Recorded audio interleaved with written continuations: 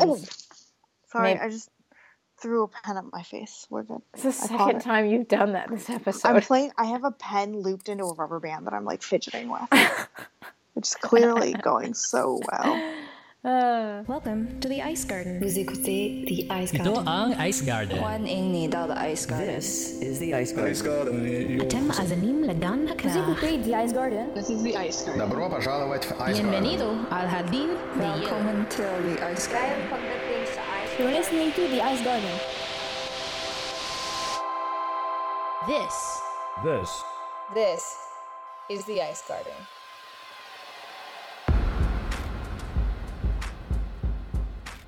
Hello, everybody, and welcome to another edition of Top Shelf, where we keep the hot takes and the hard liquor.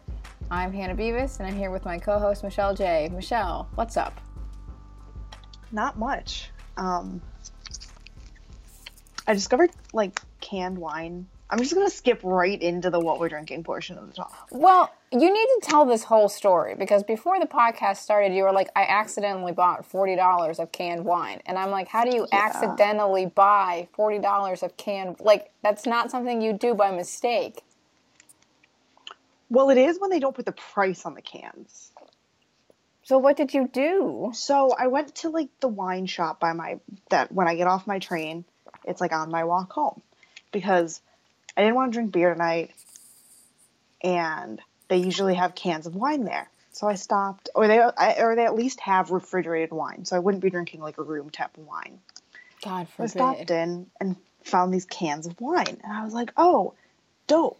So there's no price on them in the refrigerator, and they don't really tell you how much is in it. I mean, they say that there's 375 milliliters, that they're 11% alcohol, but I didn't really, for me, that doesn't mean anything. That's just a few numbers. So I was like, okay, cool. I grabbed one of each kind. They had a pink one. They had a rosé, a Pinot Grigio, and a rosé wine. I don't understand how it was different than the other rosé. I haven't tried it yet. And so I grabbed 2 rosé bubbles just because I want, 4 seemed like a good number to get. Okay. Right? And then I go up to the register and they have another one sitting there. I got 4 because I wanted to drink 2 tonight. That was the plan. Okay. And then I go up to the register and they have the display of them there. And it says 1 can equals half a bottle of wine. And I was like, all right, I guess I'm only drinking 1 tonight. Your girl doesn't need to be drinking a full bottle of wine alone on Tuesday night. I mean. And then I found out that they had another kind, another colored can. Uh-huh. And I was asking the guy working at the wine shop, I was like, oh, what's your favorite one? And he was like, oh, actually the only one you don't have. And I was like, okay, cool. I'll try one of those too. So I just grabbed it. And then he rings me up and it's $40 because I got 5 cans of wine and they were $8 each. That seems really expensive, especially if each can is supposed to be half a bottle of wine. That's in theory, then it's a $16 bottle of wine, which is usually what I pay for wine, a whole bottle anyway. That's more than I spend on wine, but I buy really shitty wine. That's also because you live in the middle of nowhere. Mm-hmm. Excuse you. This is not the middle of nowhere. There's a city nearby. There's just not much around the city, Yeah. No, I usually, when I buy bottles of wine, they're at least, $13. Yikes. So, $16 isn't terrible. I guess there is a way then you can buy $40 of wine accidentally. But I would have been take some of these back. I didn't want to spend that much. Actually, I probably wouldn't. I would have been whatever. Yeah, I like the concept of canned wine, and this one actually is pretty good. So I popped open the Rosé Bubbles. It's an Oregon-grown wine. It's called Underwood. It's by Union Wine Co., made in Oregon. Underwood Rosé of Wine. Oh, this is really hard to read the can. Oh my God, I love it. Their, tagline, we love our wine, we just don't drink it with our pinkies in the air. Hashtag pinkies down. Which I feel is pretty mean. Oh, there are notes of wild strawberry, fruit cocktail, and tart cherry. Did you not read this before you bought it? No. What are you kidding me? I just grabbed them. Okay, fair. That sounds good. Canned wine is something that I probably need to invest in. I like it because I can, like, just have one and not feel the need to, like, down a whole bottle of wine for fear of it going bad. Well, if I drink wine out of a bottle, like, it's pretty easy for me to, like, go and just refill my glass when I finish one glass. But if I have it in a can, like, I'm going to finish one and be like, okay, that's good. That too. Especially because, like, when we're doing the podcast, I put the rest of them in the fridge. Which, I mean, I can get, because I podcast from my phone. I can get up and do it whenever I want. Wow, that must be nice. You know, one day I'll stop spending money on wine and instead buy a good microphone. Anyway, how are you? I'm good. I'm just drinking. I didn't do wine this week because I feel like I've done a lot of wine recently. So I'm doing a hot chocolate with Kahlua in it. Oh, that actually, is it cold enough to do? Well, I guess. Well, that's why I'm doing it, because it's like it's starting to get to like the spring weather, so I'm like, this is going to be one of my last opportunities to drink hot chocolate. I mean, I'm still going to drink hot chocolate because I drink it year round. Don't judge. But like, this is one of the last times I'm going to be able to drink it without getting judged. I don't judge. Okay. Well, I mean, I wouldn't judge you for drinking hot chocolate year round. Okay, good, because I do. So I judge you about other things, like whatever that weird milk drink is that you put alcohol in. Somebody told me that they would also drink that, so at least it's not just me. I'll still judge that person as well. When you come out here, finally, I'll make it for you and you can try it. I'm not drinking alcoholic milk, Hannah. That's kind of what it is, isn't it? Yes. It's really good, though. But it's alcoholic milk. Okay. One day we'll do an episode that's just entirely alcohol, but we need to get to the hockey of the weekend because the regular season in North America, at least, is over. Not just the regular season, the whole season. The whole season. The playoffs, everything. Over. The NWHL and the CWHL had their playoffs this weekend. Again, on the same day. It's fine. Is that where we're starting? Or do we want to get like a little more drunk and yell about that? Well, I'm just giving some context. We can talk more about how stupid that is later after we've had some more alcohol. Or you want to start with Clarkson or Isobel? Let's start with Clarkson solely because it happened earlier in the day. Okay. Clarkson. Also, yeah. I didn't, fully gonna admit this. I definitely had the time wrong for what time both of these games started. What time did you think the game started? Like 5 and 7. Nah. Not 1 and 3. Nah. So all of a sudden, I'm seeing tweets about the Clarkson Cup starting as I'm driving to work. And I'm like, oh, I guess I'm missing that game. Well, Clarkson started at noon. So there's that. Yeah. But yeah. Noon, 1. Yeah, noon would have been about the time I was in the car. Yeah, that's close. Yeah, it was kind of a weird... Well, the reason the Clarkson was at noon was because they had it at Ricoh this year, Ricoh Coliseum in Toronto, and the Marlies had the building too on that Sunday at 4:30. The Marlies are the AHL team in Toronto, for those of you that don't follow the boy hockey. The men's hockey, which is, whatever.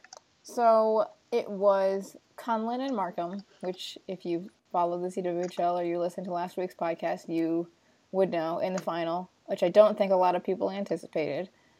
There was actually, so I was there. I traveled to Toronto for Clarkson. There was actually quite a bit of media there, which didn't really shock me with all of the, kind of buzz around one league leading into the playoffs. And also just, we generally see, at least in the CWHL, pretty good crowds for All-Star and Clarkson. They usually have a pretty good media turnout. There's always a little bit of an uptick. Mm-hmm.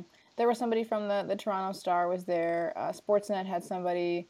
The Hockey News sent Ken Campbell. I wonder why. And then there were a lot of SB Nation people. There was some Kirsten Whalen from the Victory Press. A ton of photographers, league photographers. So it was a nice turnout from a media perspective. The game was also really entertaining. So Markham ended up winning. their first ever Clarkson Cup in overtime, which like was just, oh my God, it was super traumatic. Like I don't know where to start. Do we want to go? How do I want to? I'm going to time you. Do you want to do a 30-second recap of the game? I do, kind of. Let's try this and Okay. see what happens. Hold on. I have to find the timey thingy on my phone. Michelle and I have been talking about trying to do like timed stuff, and we just haven't actually done it. But we were chatting about it again today, and so do we just? Do you want to do 30 seconds or 45 seconds? Let's do 45. We've been talking about doing this for a while. We just haven't found a good medium for it. We talked about doing like 5-minute long segments because if you listen to us regularly, you know we tend to get a little off topic and also ramble and expound upon things for a while. Part of our charm, but also sometimes it's definitely part of our charm. It gets a little long-winded sometimes. Just sometimes. #Bulgaria. So let's do a 45-second recap, and then we can kind of dive into some of the. Oh God, I'm really nervous. Are you ready? Okay, yeah. What noise do you want me to make when it's over? Do like a eh. Okay. Actually, or do whatever your heart tells you. I don't know. I was gonna say whatever comes out of my mouth might just happen. Yeah, that's fine. It's pretty much the story of my life. Okay. Anyway, ready, set, go. So the game was between the Markham Thunder and the Cumberland Red Star, and Markham scored first, like I think pretty quickly into the first period, which I was like, oh God, it's over. Okay, Markham's going to come out and just do everything. Except Nora Ratu was really good, like she's been all year, and was doing really good at like stopping. The puck went through the crease like 3 times, like trickled through the blue paint, and the crowd almost like lost its mind. And then Devin Skeets took a penalty because that's what Devin Skeets does, and Cumberland tied it up, and so it was 1-1. And there were a lot of good chances in the third. And then it went to overtime, which was going to be a 5-minute 4-on-4 thing. And the media got really pissed about it. And Alex Carpenter had a breakaway in overtime. And I thought she was going to score the game winner. And I almost screamed, but didn't because she didn't score the breakaway goal. And oh no. And then they scored. And then Markham scored in overtime. That's really hard to know where you're at on the time. I know. That was really funny. Because I was like, wow, she's talking a lot about the blue paint. That was that was a really vivid, like, in the first period, like, you know, when you see, like, the puck, like, it just, like, goes through the blue paint, but, like, doesn't cross the goal line. Like, it did that, like, 3 times in, like, 8 minutes, and the crowd was like, I'm gonna have a heart attack. Like, they were terrified. I love those games.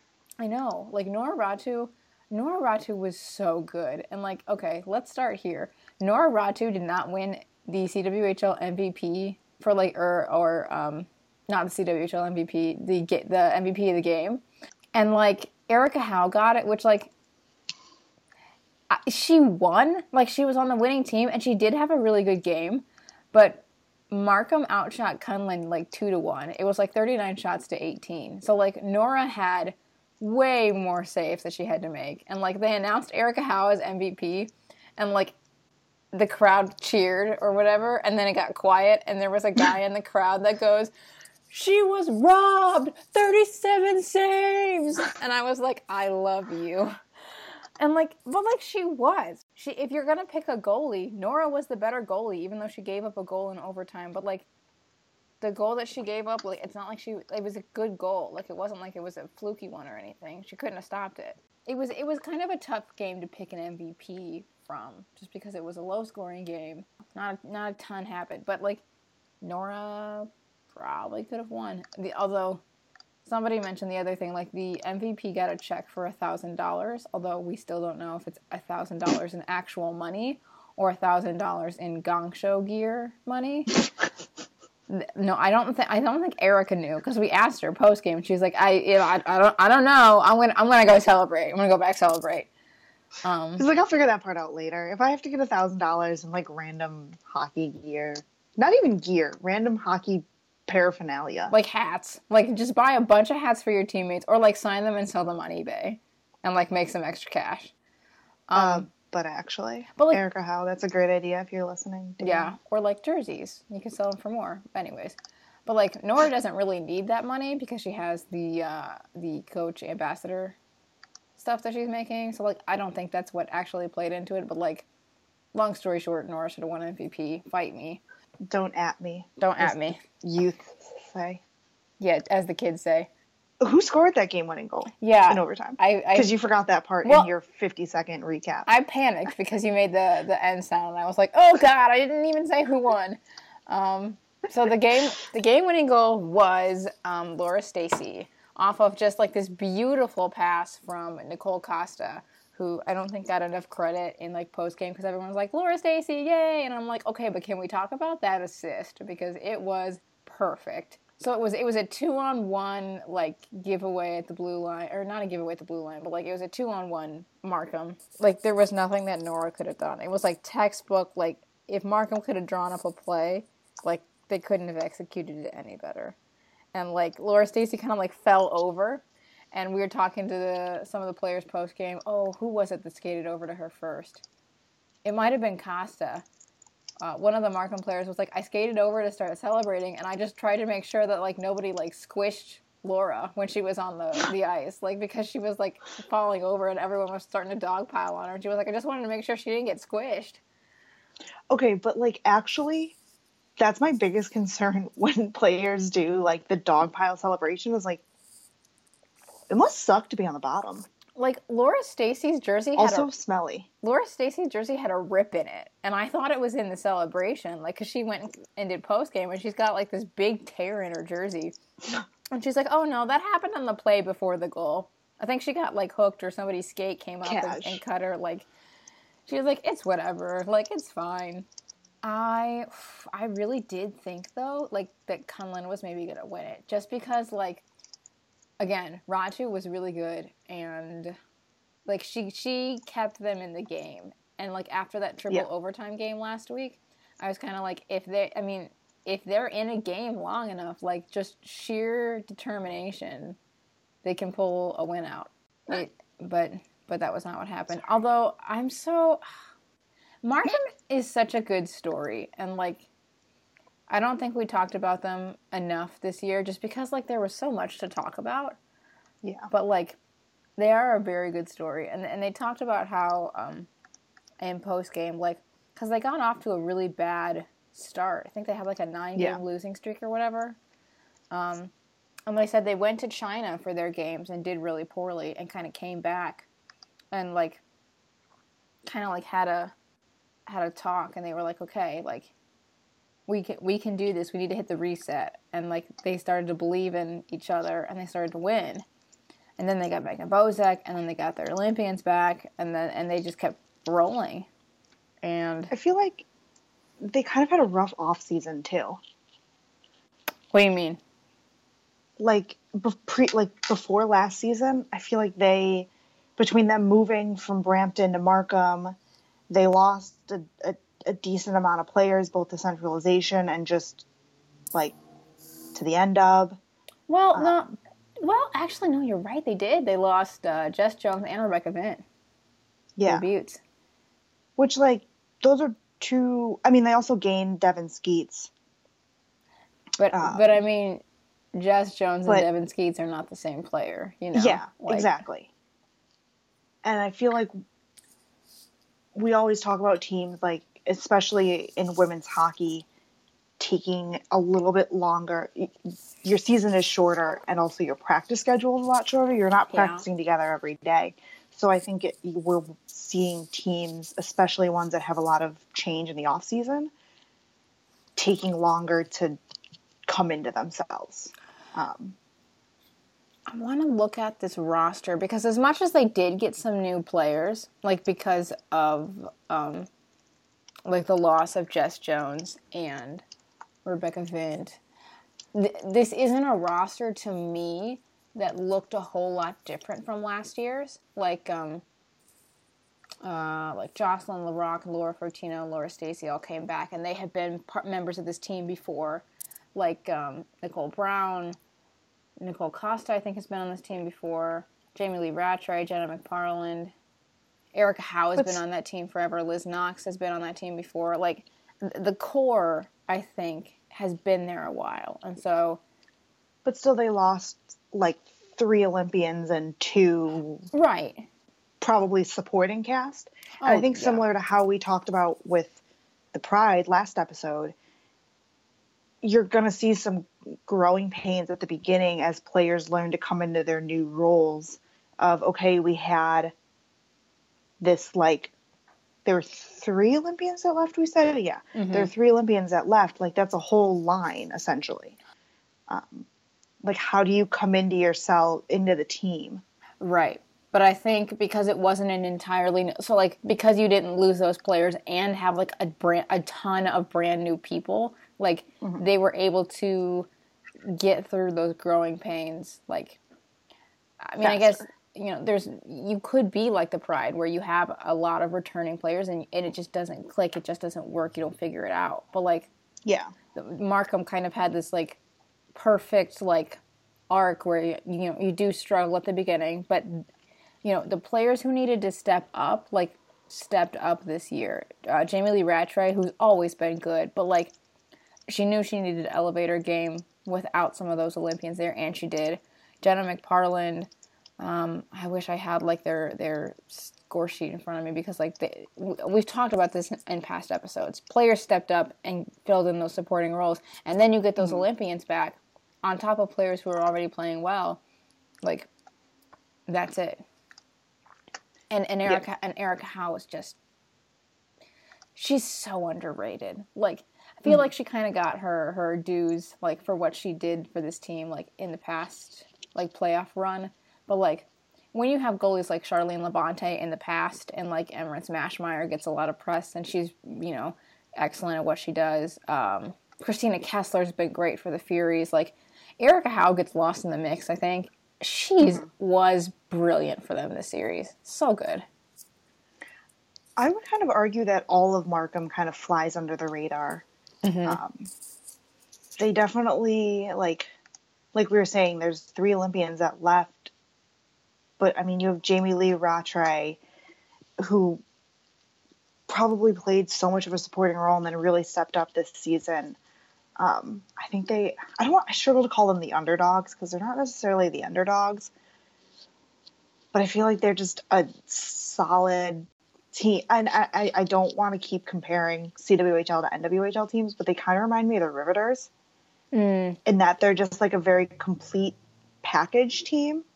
You know what I mean? Where there's not like one big name or a few big names necessarily. They're not. It's just like a bunch of really good players that all play together well. They're not like Les Canadiens, where you've got like a Marie-Philippe Poulin or a Carolyn Willette or a Charlene Labonte or an Emirates Mashmeyer. Like, the star power is there, but like when you talk about Canadian Olympians, you talk about Poulin. You don't talk about like Stacy, who got the game-winning goal in OT. Like, and maybe we should be, but I think you're right in that Markham has really. I mean, when they were still Brampton too, like they've always kind of been a bubble team. They haven't been super great. They haven't been super bad. They've just kind of been there. And they've been like that for a long time. Like, they haven't ever really, like, established themselves, but they're never bad. They're in every game. And, like... I like the term bubble team. Yeah. Because that's what they are. They're just, like, they're always floating at the edge. And this year was finally the year they really took that extra step. And, like... Yeah. Like... And they were just like so, and what I love too is like how excited like the city of Markham is for them. Like the mayor of Markham was like stoked when they first moved. Like he was just so excited to have a team in the city, and there was a press conference and he was just like over the moon about it. He tweeted after they won, he's like, the week of March 26th through March 30th or whatever is now Markham Thunder week. Like he's declared it an official week in the city of Markham in honor of their win. I think that's been something that's really great to see, is that, you know, Markham, the Thunder moved from Brampton to Markham this season for reasons we never found out, right?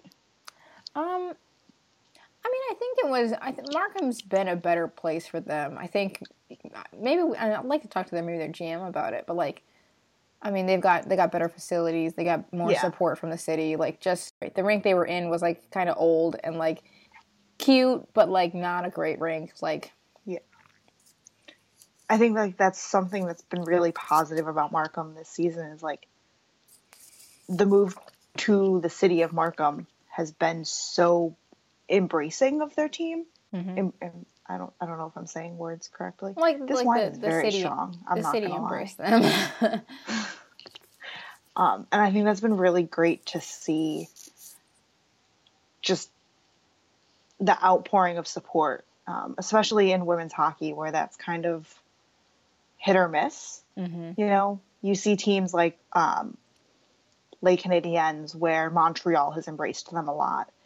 And you contrast that with the Blades, where they're the Boston Blades, but really they've had a lot of problems being embraced by actual Boston. They've bounced around a lot, from playing in Marlborough to playing in Boston proper to the season playing in Waltham.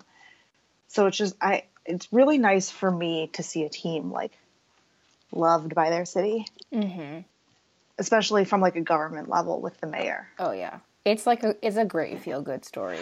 Like it is the perfect end to the season for them. And what was great was it was Erica Howe who said she's going on vacation shortly after to Nicaragua for 2.5 weeks, and she actually rescheduled her trip. And what does this mean for you? The win mean for you? And what are you going to do to celebrate? Well, I'm leaving for Nicaragua on Wednesday for backpacking. I pushed it back, but I mean, just celebrate with our teammates. You know, it's been a journey all year. We're best friends. We had that time in China. Like, we just want to celebrate together and enjoy each other's company. You can push it back. Well, I planned it all along that it was gonna leave right then, right after the Clarkson Cup, but now I'm like, what do we have time to hang out? And I'm leaving. I'm gonna miss my friends. It's bittersweet. I stupidly planned my vacation for next year, like possibly during hockey season, and I'm very nervous. Like when during hockey season though? Like playoffs or like regular season? No, like during the beginning. Like I'm gone for a week in the beginning of September. Oh girl, you'll be fine. The stuff didn't start till October this year. I know. I'm just hoping that I'm okay. Because you know me, I have such pretty bad FOMO, especially at the beginning of the season when I'm not burnt out. Yeah, so let's talk about the broadcast for CWHL. Because this was, actually there were a couple, like, things, actually, not just a couple, there were a few, like, I don't know how to describe this, bones of contention that popped up. I think that's a good way to describe it. So, and one of them was, from fans' perspective, the fact that this game was not available in the United States. The CWHL has had a deal with Sportsnet for the past few years. I want to say it's been a 3-year deal. And in the past, they've broadcast the All-Star Game on Sportsnet. The Clarkson Cup has been on Sportsnet before. And so it was again this year. But that means that unless you're in Canada, you can't watch the game. So, and there wasn't another way to stream the game in the U.S. And it's the Canadian Women's Hockey League, like, but you have fans in the U.S. and you have a team in the U.S. and the fact that they didn't have a way to like broadcast that to them was like it's not a good look. And the league is aware of it, but like it's not good. Like I really think it hampers this idea of hashtag one league and hashtag grow the game, that people here, like people in the US are interested in the CWHL, especially as we see US national team players, and like, I mean, because there's always been US players that have been playing in the CWHL, but US national team players, big names like Megan Bozak and Hillary Knight moving over. And Alex Carpenter, of course. Right. I don't know why I keep forgetting about Alex. Like and Kelly Stack and Zoe Hinkle and Cheyenne D'Arcangelo. Like, but imagine if Hillary Knight had made this final and then you couldn't watch in the U.S. There'd be like riots on the Twitter sphere. And there were riots on the Twitter sphere even without her. Like, it's just, I think it hampers the growth of the game. Yeah, I agree. Because I do think, like, so both of the games were played on Sunday, but if you were a fan, I know you, Hannah, missed the first game, the Isobel, and I, due to poor planning, missed the Clarkson. But if you were a fan, could you imagine so it's noon, you sit down, possibly with brunch, if you're like me and don't really start your Sundays until 11 o'clock. You sit down, you're having brunch, you get to watch the Clarkson streamed. You take a little bit of a break, because let's say it goes till 3. Well, not even a break, because you could have just gone straight into the Isobel. You could have watched both. You could have watched hockey. You could have watched 2 championship hockey games back to back. Like, how... It's such a missed opportunity, I think, for the CWHL and for women's hockey in general to not cater to a larger audience. And I get that Sportsnet probably had sponsor issues or streaming right issues. Mm-hmm. And the CWHL has to respect that from a business standpoint in terms of catering to them and that probably lucrative deal. But it's just we really couldn't find a way to not have it be such an issue. Because it just doesn't look good. No.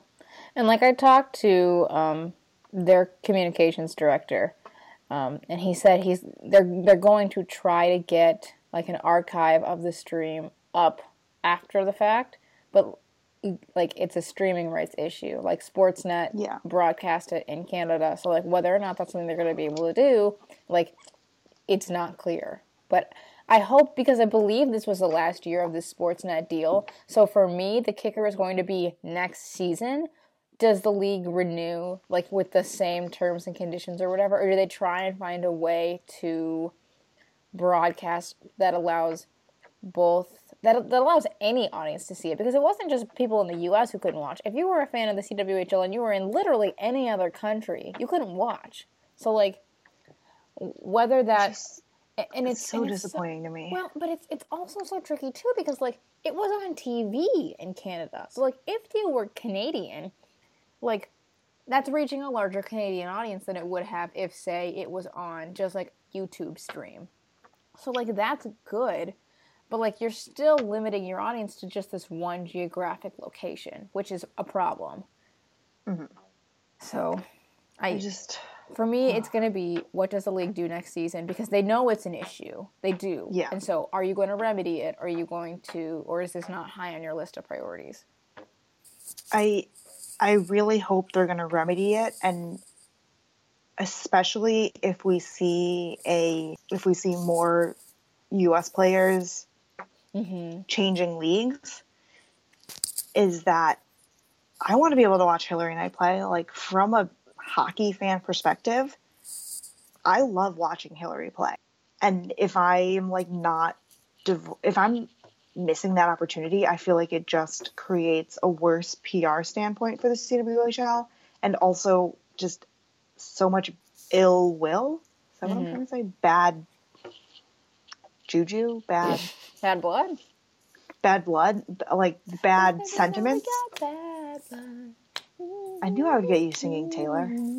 Okay, I'm the one who said bad blood.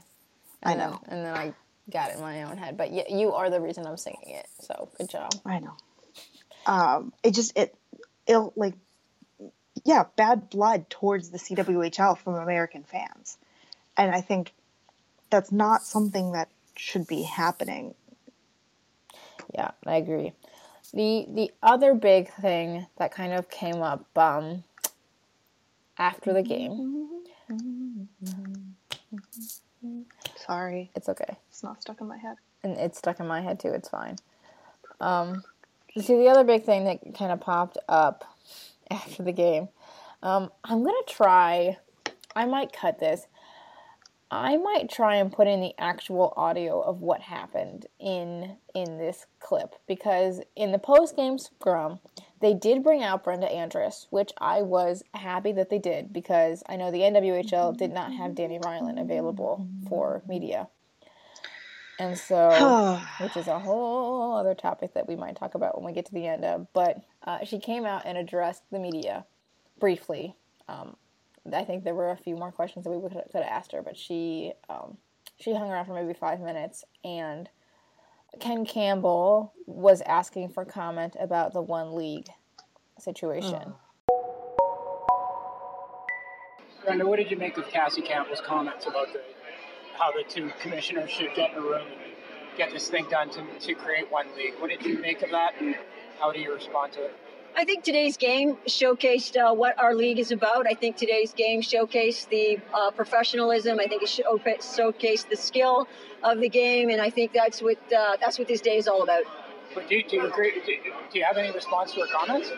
Again, I would say that today's game was exceptionally well played, and the game is about the two teams, and the Markham team in itself has done so much to grow the game and has so much to do with the community, and that's what today is about, and that's what should be about. These ladies play very hard all year.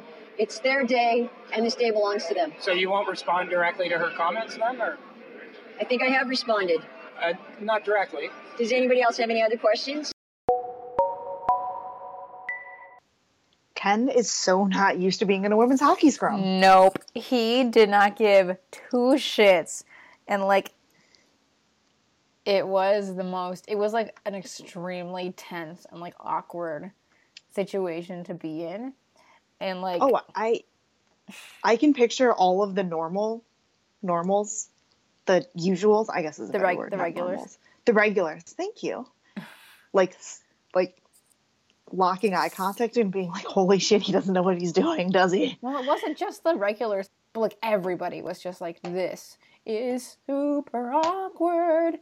And like Brenda made it very clear after her first statement, like she wasn't going to talk about it. And Ken decided that he didn't want to take that for an answer. And I was kind of like, okay, Ken, you do you. Like, whatever. I feel like we could talk forever about like the journalists that parachute in for this bullshit. Yeah. But, like, also I think this one league stuff, I don't know if there's much more to say. Like, I feel like it kind of came to a head. Because now we're going to go into the off-season, right? So if something's going to happen, I guess it could happen in the off-season. And, like, maybe we get an announcement, like, maybe the Markham Thunder will play the Rivs in, like, a one-game, like, crossover series. But, like, that's not something, like, that's a pipe dream. Like, it's not something that's, like... I'm scared of that happening in the off season when like no one's around. Well, like every freaking year, it's like, oh, women's hockey off season, like things are gonna be quiet, everything's gonna be fine, and then like freaking like the CWHL expands to China, or like the NWHL exists, like pops into existence. Like this shit happens every year, and so I'm like, nothing's gonna top China except maybe a merger or like one of the leagues folding. But like, okay. Like, we don't know. I think, like, women's hockey is the reason I have an anxiety problem. That's obviously a gross exaggeration. It definitely contributes to my anxiety. That's for sure. Yeah. It does not help it. No. Nope. Yeah, so that was just kind of an awkward, like, post-game thing. But Brenna doesn't want to talk about it. Danny clearly doesn't want to talk about it because she didn't make herself available. And, like, I think they'll do interviews, like, before and after about it. And also, like, I think both leagues kind of want to move on from it. And I know that, like, the players don't and, like, some staff don't. But, like, it's ultimately probably going to come down to, like, the commissioners. And if they don't want to talk about it, I don't know that we see a change. I mean, it all starts and ends with the commissioners, especially considering Danny is the founder, commissioner, owner, essentially, of the NWHL. It starts and ends with her. Mm-hmm. And if she doesn't want to talk about it, if she doesn't want to deal with it, if she doesn't want it, there we go. We're at square one, basically. Yeah. Let's shift gears and talk about the NWHL, the Isobel Cup. Do you want to try a 45-second recap? Sure. I was watching the stream, though, not actually there because I didn't have the money to go to New Jersey for the weekend. Mm-hmm. Because we do this on our own time. Okay. It's like I said for your birthday tweet, like, happy birthday, here's to many more trips together, but maybe not on our own time. I would love to be able to do women's hockey stuff and not have to pay for it. That'd be great. And not have to be like, oh, we could eat here, or we could go to Panda Express. Okay. 45 seconds. God. 45 now seconds. I'm nervous. Right? It's terrifying. Okay, 45 seconds on the clock. Ready? Set? No. Go. Okay, so the game was, for the first time they played it, we're like at the highest seed, so it was played in the Riveters home rink. It was a sellout, which is like super awesome. The crowd looked really big. There was a lot of people standing along the boards. It was a low-scoring game, which is pretty rare for the Riveters. The end score was 1-0. Spoiler alert: the Riveters won, which you probably already know. Alexa Gorashew, yep. Anyway, scored like pretty early in the first period with a like crazy goal where she kind of like did this like levitating kind of thing. Like, if you've seen that Bobby Orr picture, like the statue that's outside TD Garden, that's kind of what it was like, but not really at the same time. And then nobody scored for the rest of the game, which means that person, Katie Fitzgerald, had a shutout through the playoffs. Hey, at least I got in who won the game. You know what, though? Okay, you had one goal to do. You had Alexa Grushow, whose name you could not pronounce, and that was it. And Katie Fitzgerald, who you forgot. Also, you spent the first 3 seconds going, ah. I mean, that was pretty. That 45 seconds was pretty much me in a nutshell. Yeah, that's pretty accurate. Can we talk about that Alexa Grushow goal? Yo. I watched that probably 10 times in the Clarkson Cup press box, and like the people who were sitting next to me, I was like, look at this goal. Look at how pretty it is. Look at it. And they're like, wow, that's a really good goal. And I'm like, okay, no, look at it. It's beautiful. Like, levitates. Like, literally levitates over Levier. I'm trying to make a pun off that. It's not working. As good as I could get. Wingardium Leviosa. No, because that would have meant like Amanda Levier had leviated. Maybe she was trying to. I don't levy. I don't know. Like, I was impressed that she got the shot off, like falling in the air. She also went top shelf. Like, yeah. Like, I can't comprehend how she did it. Listen, I don't even have the, like, capabilities as a human to know where my body is when I'm falling, let alone have the capabilities to know where my body is while I'm falling and shoot the puck. Top shelf. Mm-hmm. Like, I just can't. I can't. It. Can we also talk about how much I love Katie Fitzgerald? Yes, we can, because she's pretty incredible. I have that gif of her goal just going. I need to stop it. Grushow's? Yes. Yes. That you were talking about Katie Fitzgerald, and like she didn't score a goal? She had back-to-back, like she had 2 shutouts in her 2 playoff games. Like she did not allow a single goal in either game. Which is crazy. But and awesome. So good. That's why she's goaltender of the year. No, she wasn't. Yeah, she was. What? No, she wasn't. She was robbed. She was robbed. 37 saves. Or however many saves she made. 28. It all comes full circle. 28 saves. Oh, God. Sorry, Amanda Levier. You were good, too. But, like, Katie Fitzgerald was better. It's just... So the fascinating thing to me is that this is, I think, the lowest scoring game the Riveters had all season. Well, the Buttes, like, gave them a run. But they were pretty much consistently winning by 4 or more goals for a long time. Yeah. Their offense was their biggest weapon all season. Oh, yeah. They had 2 2-1 games. They lost to the Buttes in the second to last game 2-1. And they beat the Pride 2-1. But that was the second half of that home and home between the Pride and the Riveters, which is a pretty rare occurrence. 2 games in 1 weekend, especially a home and home, is a pretty rare occurrence in the NWHL. Mm-hmm. So, I mean, the fact that it was so low scoring, I don't want to say it was surprising, but was interesting to see for the Riveters. Well, I think it is kind of surprising because, you expect this team to be, a high-scoring group. That's kind of how they've defined themselves all year. And, I think, as we've seen, the low-scoring games where they haven't scored 3 or 4 or 5 goals are the ones which, I don't know, you expect this, I guess, with any team. But, the games where they're not scoring goals, this sounds so dumb and cliche. They are the ones where they struggle. To me, it speaks more to, this isn't to say the Riveters are unconditioned, a poorly conditioned team, but it's the end of a season, especially in the NWHL where they're playing so few games and probably practicing so little. It seems almost natural that the score might have been a little lower. Okay. Here's maybe what I'm trying to say.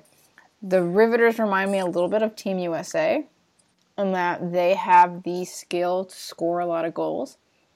And when they get frustrated, and when a team comes that can clog up the zone and break up passes, and a hot goaltender like Amanda Levier who can make the saves that she needs to make, I think they can get frustrated and put themselves in a position where they can beat themselves, which we've talked about on this podcast before. When the Riveters lose, it's because they beat themselves. When Team USA loses, it's because they beat themselves. And the Buttes, of all the teams for them to play, is the team that does that the best. And they also had, the skill this year, too, to be able to, score the goals when they needed to. And a goalie in Amanda Levier. Yeah. So it was a really excellent final, I think. It was stupendously entertaining. I saw the last 15 minutes on the stream, and I was on the edge of my seat in the press box.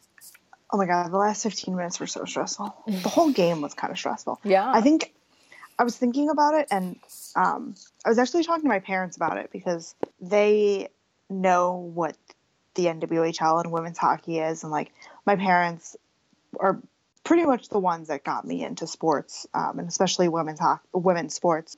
And my mom texted me during the game and was like, "Wow, this is a really good game." I know. And I was like, "That's so cute." It is, isn't it? When I was talking to them, I was like, they're like, "Oh, were you bummed that Boston wasn't in it?" And I was like, "Not really, because of all the matchups we could have seen in the finals, I think this was the best matchup we could have seen." Because these two teams were the most evenly matched all season, especially considering Buffalo was the only team the Riveters lost to all season. Yeah. And as exciting as it was, I think, in the C-Dub to see, two teams that we didn't expect in the final, and it was still a really good game. I wanted the Buttes-Rivs matchup. I wanted the two favorites because, every time they've played this season, it's been just it's been great hockey. And it's been such good hockey. This was no exception. And especially because the NWHL has the Twitter sports Twitter streaming partnership. You're reaching such a large audience,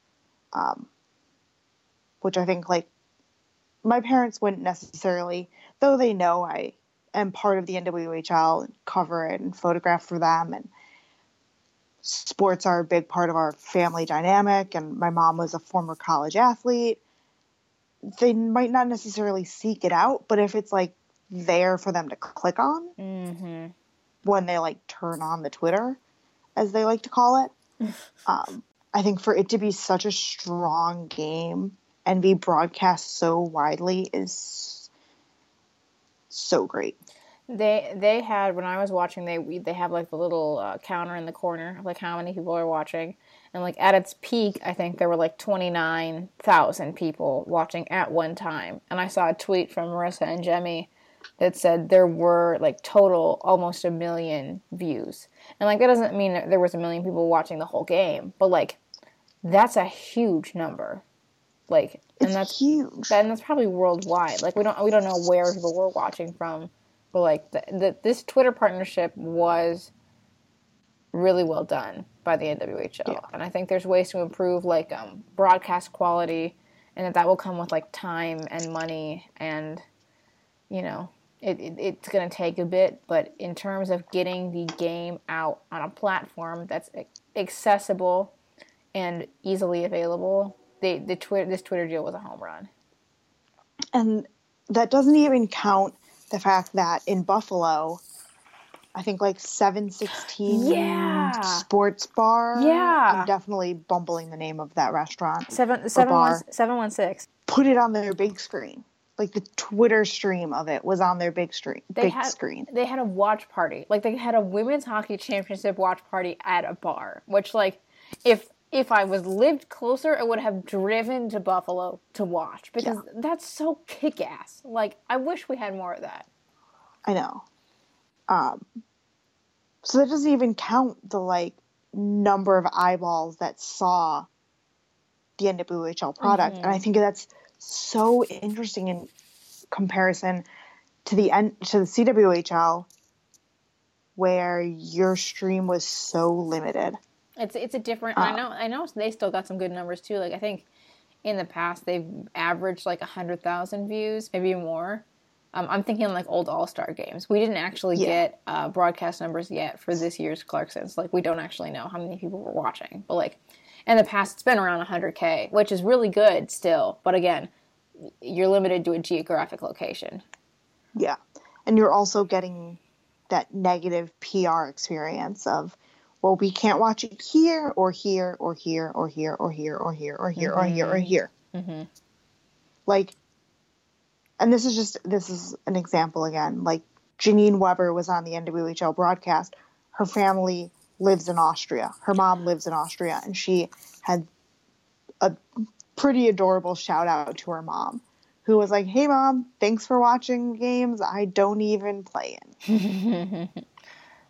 And there was somebody who tweeted during the Clarkson that the game was available on some channels in China, which was interesting to me. I'm kind of like, how does that work broadcast wise? Like, I'm sure when Kunlun made it, like they made sure that there was going to be availability for them to watch their team. So like, that was cool, but like other places want to watch it too. So,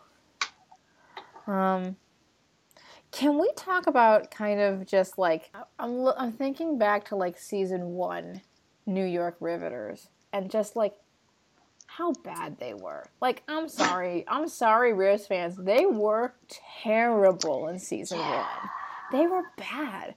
And like to see like 3 years, like end of season 3, like to go from like worst to first, it's like it's so cool. And I would argue that the Riveters have had one of the most loyal fan bases. Oh, yeah. And so I think even though they were pretty bad, they were just bad the first season. It's to me like, and they've also had one of the most consistent coaching staffs and team. Yeah, and I think it's really funny to me. It's funny to me that you say consistent, but you're right in that they're the only team that hasn't changed head coaches or GM. No. Wiseman wasn't GM in season 1. But he's been GM and head coach for the last 2 seasons. Well, the Pride had a new coach this season. Same with the Whale. And I can't remember who the Buttes head coach was first season. They definitely have a new GM because what's her face isn't there anymore. Oh, Shelley Looney. Shelley Looney was so Rick Sealing and Shelley Looney co-coached the Buttes. Oh, that's right. And then Sealing was named GM, and Looney was no longer part of the team. And now they had Craig Mooney as a coach. Oh, Linda Mraz also used to be the GM. So they changed a lot. And like that's been kind of consistent too. But it's funny because like Chad Wiseman has been kind of one of the more polarizing figures, like, in coaching, because, like, season 1, people were ready, like, they were calling for him to, like, be fired because his team was so bad. And the way that he was rolling, like, the identity they had in season 1 was, like, chippy, like, grinded out, like, very physical style hockey, like, and like, you know, there were players, as we've seen this year, like Madison Packer, who, like, can't score goals, are very talented, and they were playing this style of hockey that didn't really seem to suit them. And so people were like, get him out of this coaching role, and then he was named GM, and I got very mad. But, like, it's you know, you give him time, and, like, the team is completely different. Not only in, like, the players on the staff, players on the team, like, but how they're playing. And, like, they did really manage to, you know, address needs that they had and put them in a system that allowed them to have success. And I am very glad. He announced that he's retiring after this year. So I am very glad that he did get his Isobel Cup. Yeah. And I think one thing that was interesting is that, so this is also Chad Wiseman's last season. It came out a few days before the Isobel that he would be returning to Canada to coach a minor league men's team. I think he's in the ECH. I didn't know. Which I may have just bumbled that. I didn't know he was going to coach an ECHL team. Yeah, he's been commuting. So it turns out he's been commuting from Canada. Oh my God. Where his family lives, to coach the Riveters for the last 3 seasons. He's been doing that the last 3 seasons? Yeah, he's been, like, going back and forth. Oh my God. Which is, like, a pretty big commitment for someone to make. And so for him to go out on top is awesome. But also, a couple of the players had said that Chad, after the first season, very much learned how to coach women. Yeah, because I don't Not that it's necessarily different. It is, though. But just, like, learned how to coach in the NWHL, I think, would be a better way than learn how to coach women. Because they've all said, the same ones have said, like, he treats us like players. He treats us not like women, but like hockey players. But also, like, it is a different coaching style because it's a different game. And I think we've really seen the Riveters benefit from that. I mean, well, like, yeah, there's no checking, and every time you talk to a women's hockey player, they talk about, like, it's more of a puck possession game, it's a little bit more skill, and, like, you see the difference in style from season 1 to season 3 and how the Riveters play, and, like, it's dramatically different. And so I think that's totally accurate to say that, like, he learned, you know, coaching for 3 seasons, what it was going to take to win in this league, and how to get the players who could do it. And he seems like a really, like, excellent coach. Like, I'm glad that the players like him. I think the fans love him now, and it'll be very interesting to see who fills that role in the future, because, you know, there's the assistant coach is Lorna Cook, who is the head coach of Princeton Day School, a high school, and I don't know who their other assistant coach is, but there's another dude that stands on the bench. I would love to see a woman in that role. Maybe they promote their assistant coach to the head. Same. I would love to see Lorna as the head coach. Yes. She's such a great person, and I think she's a great advocate for the sport, and especially since she has that experience head coaching high school. Not that that's like the same thing and, like, comparable, but I think having a high school, like, it's a good pipeline is what I'm trying to say. You have to have some experience coaching, I think, girls or women. What about a former player? A former NW player potentially filling a role. Like, I mean, I don't know if she's still planning on playing or not. Stretch, Ashley Johnston, when she was hurt, was on the bench for a bit. Yeah. I don't know, maybe we see, oh God. Maybe we see a former player. Yeah, that'd definitely be interesting. Madison Packer is one that comes to mind besides Ashley Johnson, just because she's been so injury prone. She took a pretty dirty hit by Sarah Casorso in the first period, where she went down and was down for a while, and Ashley Robbins, the athletic trainer, came out, and Packer did skate off more or less. Well, she skated off. They didn't have to like cart her off or anything. She definitely needed help, but she went straight back down into the room. There was some speculation as to if Packer was coming back, because she did miss a good part of the beginning of the season with after having hip surgery. I just remembered who the GM of the Riveters was in season 1, Danny Ryland. Yeah, I figured that was why you were laughing, to be completely honest. Yep, I was like, oh yeah, that was a thing. That was a thing where the commissioner of the league was also a general manager. Listen, I don't even want to get in. That's a whole nother... That's like a series. That's not even another podcast. That's like a podcast series. Do you remember the issues with the whale? Oh my god. I wonder if that's even still up online. Because FanRag doesn't exist anymore. I don't know. That's the problem with women's hockey media is all of our stuff disappears. It's the worst. Okay, we're both yawning. I've got a good Stump Michelle question.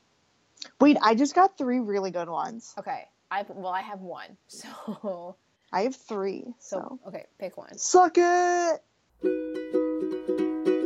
Let's stump Hannah. Okay, you go first. How many questions do you have? I have 1. I could, if I'm put under pressure, come up with another one. But I have 1 at my ready. Okay, I'll just come up with 1. Okay. Literally, she DM'd me during the podcast. Like 6 minutes ago. This came into my DMs.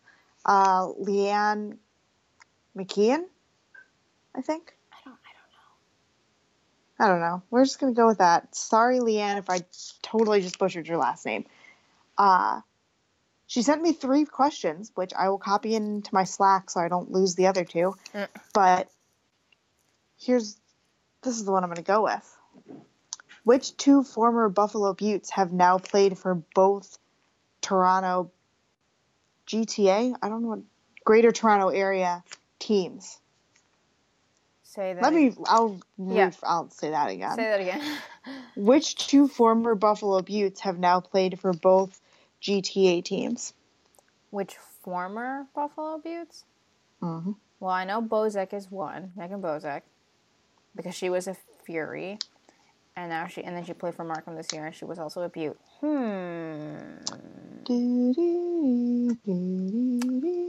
Okay, when you say former. So they weren't on the team this year? Hold on, I need to Google. Gotta do a Google. What did you ask me about? I asked if they weren't on the Buttes this year. Correct. Devin Skeets? Is that your final answer? Yes. False. Wrong. Can I Lindsey Grigg? Damn. Is this other one on Markham or Toronto at the moment? Toronto. Oh, well, that's why. Former Buffalo Butte. Oh, Haley Williams? She's a U.S. Yeah. Oh. You still got it wrong, though. Michelle, I know. I almost gave it up because I was like, no, not that one, because she shares the name with Haley Williams of Paramore. So when I Google Haley Williams, that's the only thing that comes up. So, yeah. Oh, I probably could have got that one if I thought about it long enough. Damn it. She played for 3 different college teams. Which ones? She played for Bemidji State in 2009 into 2010. Then she transferred to Robert Moore. Oh, that's weird. Then in 2013 to 2014, she played for Robert Morris. And then 14-15, she played for Miami of Ohio. Really? Miami of Ohio has a women's team? It might be a club team. It says ACHA next to it. So maybe it's the club team. I'm sorry to any ACHA people who are listening. We do not know that part of... We don't know Division III hockey super well. We're trying. We're trying. There's so much. There's so much.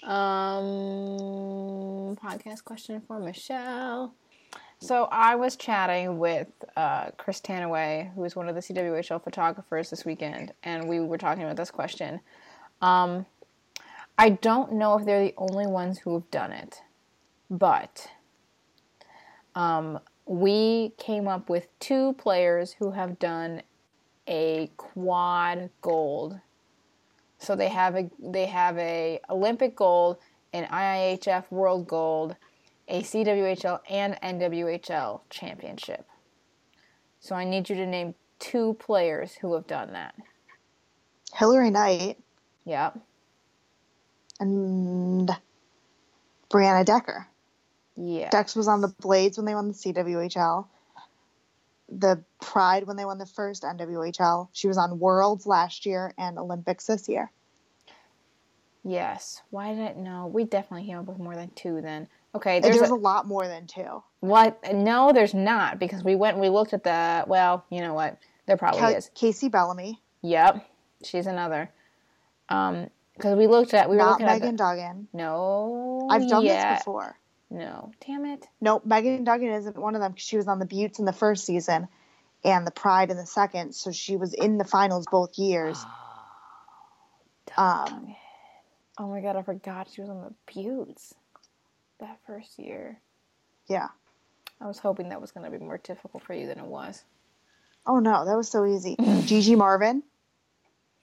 I don't think she was on a Blades team that won. Yeah. Are you sure? I'm pretty sure Gigi was on the Blades when they won. Yeah, she in 2013 she won.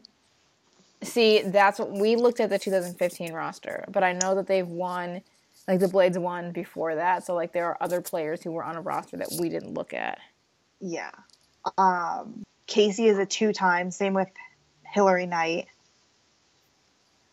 Kelly Stedman was on that Blades team. Wait, no, but she doesn't have Worlds or Olympic, but she's also the NWCW co-champ. That's something that I'd be interested to see in. Which players have won both? That can be an off-season topic. Yes. Mailbag? Mailbag! Wow, I haven't sang in a while. I know, you need to sing right now. Here's the mail, it never fails. It makes me want to wag my tail. When it comes, I want to wail. Mail! Ding. Hope you like that. So we got a question from Jesse Spector, and he wanted to know what our thoughts were on playoff format. So I saw this and I liked it. Mm-hmm. So like, he says which playoff format is better. Multiple games is obviously more fair, but having gone to the Isobel Cup, I have a hard time imagining a better atmosphere than the one winner-take-all game. And I'm not sure if he's talking about which playoff format is better in the C-Dub and the N-Dub, because both of them have a winner-take-all final, but the difference is that in the CWHL, they have a best-of-3 semi, and then in the NWHL, it's a winner-take-all. It's a one-game, loser-go-home for both rounds of the playoffs. Do you remember, though, that in the first season of the NWHL, they did do a 3-game series for the final? Mm-hmm. We went to the Clarkson that year. Yep. And it was 2 games, and then the Pride won in a shootout. I do remember that. Mm-hmm. Do you remember what we watched in that Airbnb that had the dog? Yes. Where we had the Fiat. Yeah, the cute little car. Little baby Fiat driving through Canada. Oh my god, I'm flashing back so hard. And we ate like Tim Hortons in the car. Yeah. Oh, we had Timbits. That was like the first thing we did. We made sure we found a Timbits. It was right across the street from like the subdivision we were in. Yeah. We've had some good trips. Maybe that can be a off-season topic, is just us recounting all the trips we've taken. That would be brilliant. That might be a good Patreon one. Yeah, we should do that. See, this one's tough. I do like the 3-game series, but I don't like how it would have to be done in women's hockey at the moment, which is like it has to be on weekends, that it has to be 3 games in 3 days. I don't like that. That said, I liked the C-dubs, how the semis were a best of 3 and the final was a 1 winner take all, because if we hadn't had that best of 3, we wouldn't have had that dramatic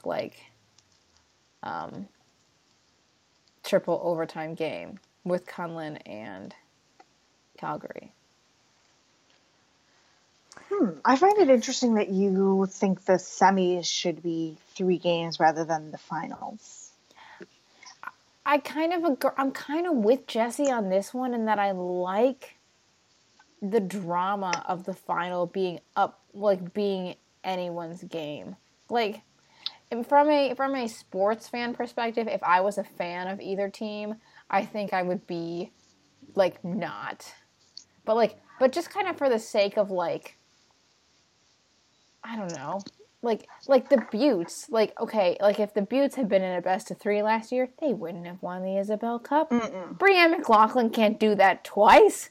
Boston wasn't going to come out in game 2 and be like, oh, well, guys, guess we're just going to roll over and let Buffalo. Like, they would have killed them. Oh, yeah. But the Buttes winning was, like, the best story of that year. Like, Brianne McLaughlin's, like, incredible performance, and Harrison Brown winning the Isobel Cup, and, like, Corinne Bowie being the only player to win it on, like, 2 different teams. Like, there were so many great storylines. And, like, that happened because it was a 1-game final. And, like... Yeah, I get that.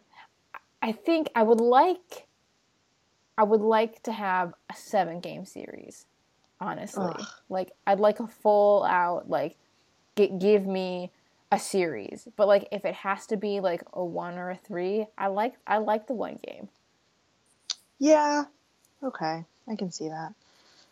I do agree that, like, this is the only way that women's hockey can have in its current iteration, it's the only way it can have a playoff. In a perfect world, we see a playoff series where, like, they can extend it so it's not 3 games in 3 days. It's 3 games in 5 days. And I think that's where a little bit of my hesitation comes in, is that truly, like, how is that? I think the 3-game series is fairer. Like, I like the idea of a series in terms of, like, who is actually the better team. Like, a 3-game or a 5-game or a 7-game series will probably reflect that better than a 1-game winner takes all. But from a chaos perspective, I like the 1 game. # Team Chaos. I just wish there was more money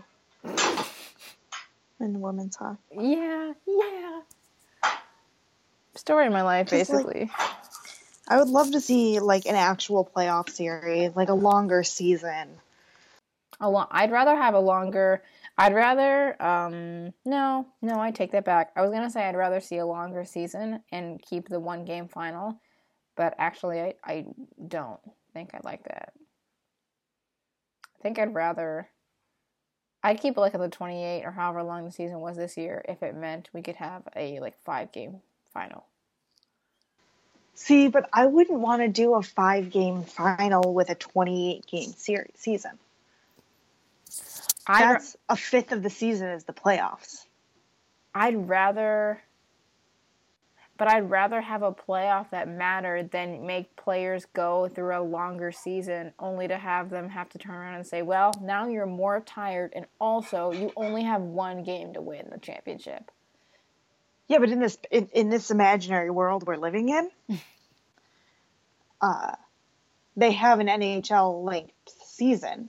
Oh. Where? Okay. Are we playing? We're playing Imaginary World. Like an 82 game season. We're playing like this is their full-time job for everybody. Okay, we just took a big step. We're doing Calvin ball now. Oh, I thought that's where we were at. No, that's fine. No, we can do that. 82 games. Okay, so. I mean, maybe not 82 games. Mostly because. Well, yeah, no. Let's just go all in. We're just going to go all in. Just all in. 80, in my dream world, this is just, for lack of better word, WNHL.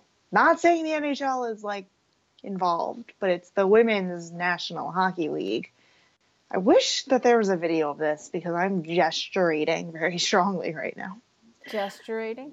Yeah, because gestating sounds weird. Gesturing is the word. Gesturing is the word you're looking for. Oh, now I forgot what I was saying. Calvin Ball. NHL 82 game season. Or maybe, maybe not. It's like an actual thing. Like all in, hardcore, go. I mean, if it's full time, if it's our full time job, then yes, I want a longer season, and yes, I want like a 7-game final. Absolutely. Like, I like the winner take all in the. Here's what we do. Let's say there are still 2 leagues in this imaginary world. Oh. We get a winner take all final between the 2 winners. No. That's where I want the 3-game series. You want a series in that too? Yeah. Part of me likes the drama of a 1-game, like, win or go home. I want the 3 games. That's where I want the 3-game series. Okay. Okay. That can be dramatic too. Fine. Okay. Fine. Because there is a winner take all. You just, like, get the drama of, like, the underdog and, like. Yeah. So let's do a couple start bench cuts and then we will sign off.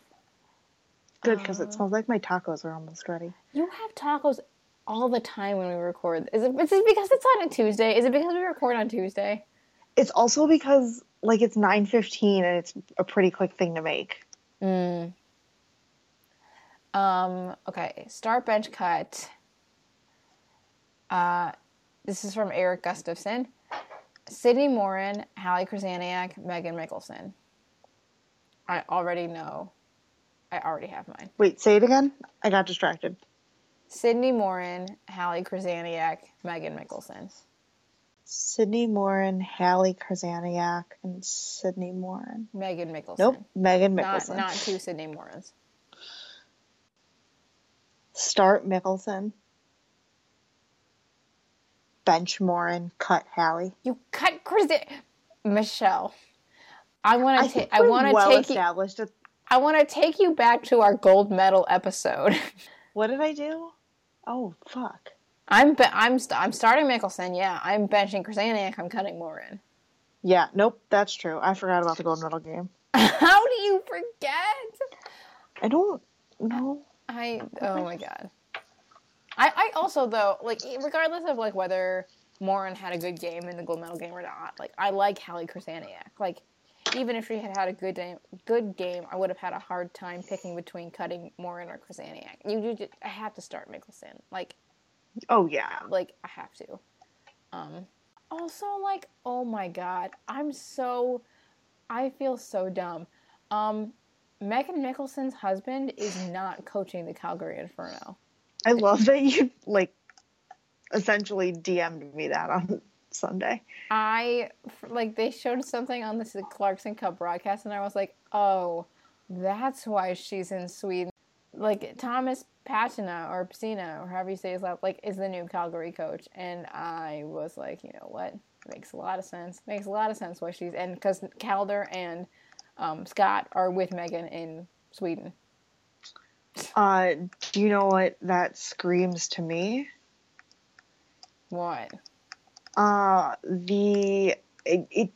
Nothing about them, but the issue in comms in women's hockey. Well, I'm pretty sure we got a press release about it. Okay, never mind. Let me actually try and see. Oh, I want this.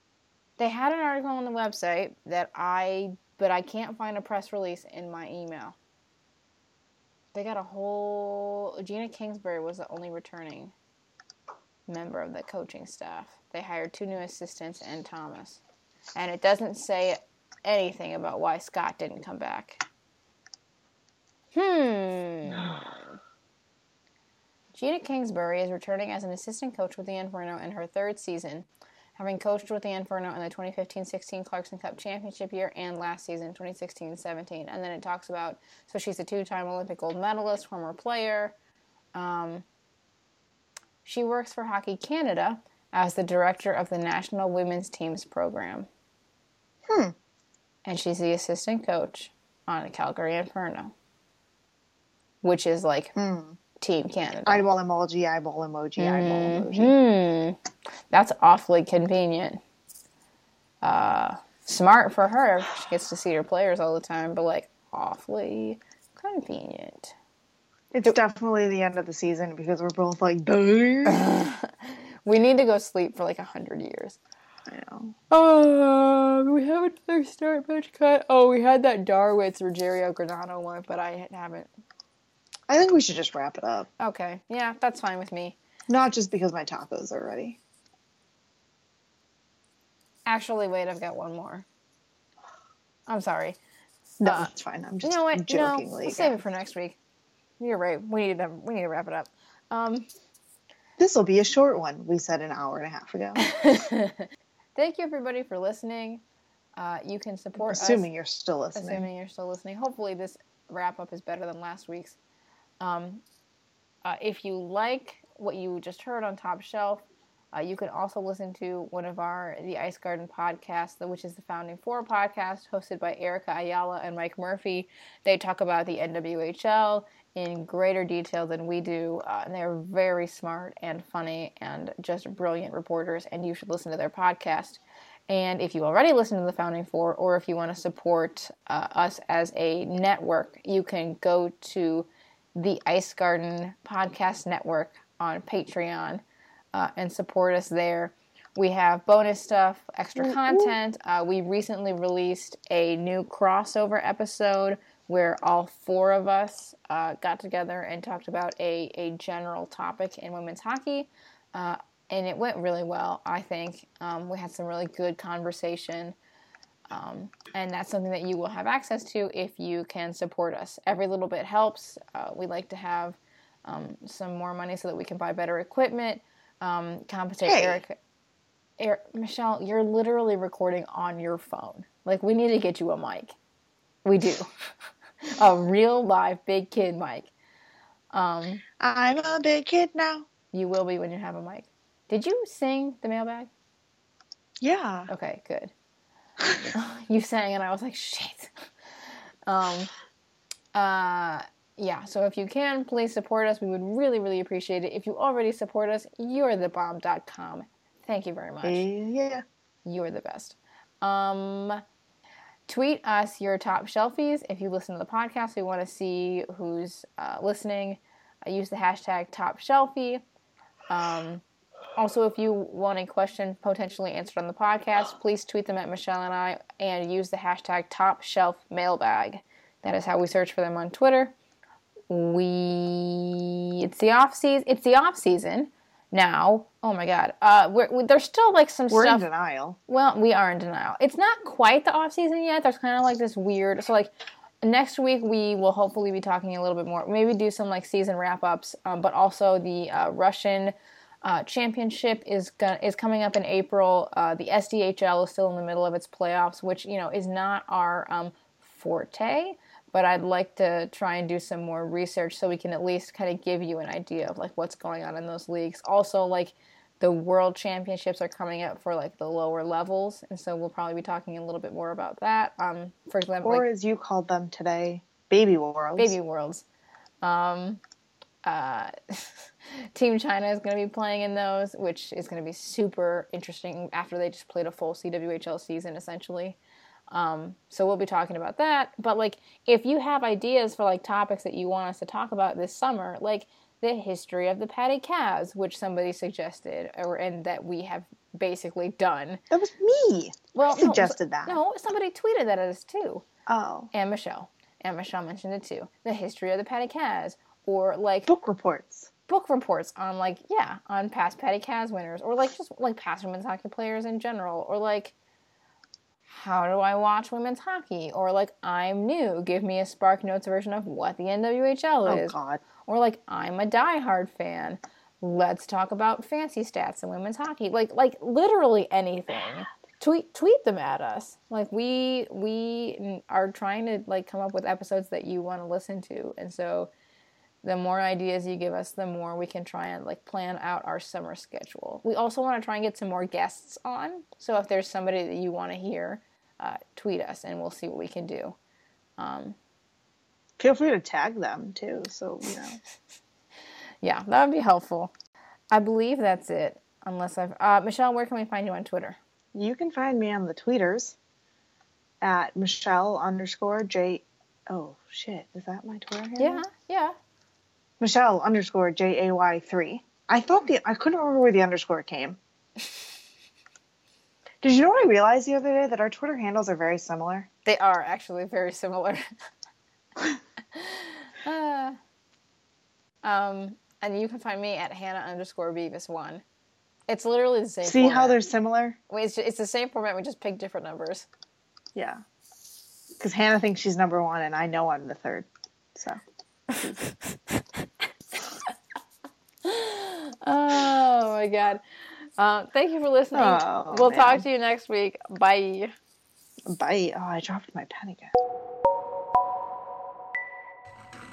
The Ice Garden. Podcast question for Michelle. Podcast question for Michelle. Oh. Podcast question for Michelle. Podcast question for Michelle. Sorry. Da-da-da. It's definitely going to be one of our beginning or ends.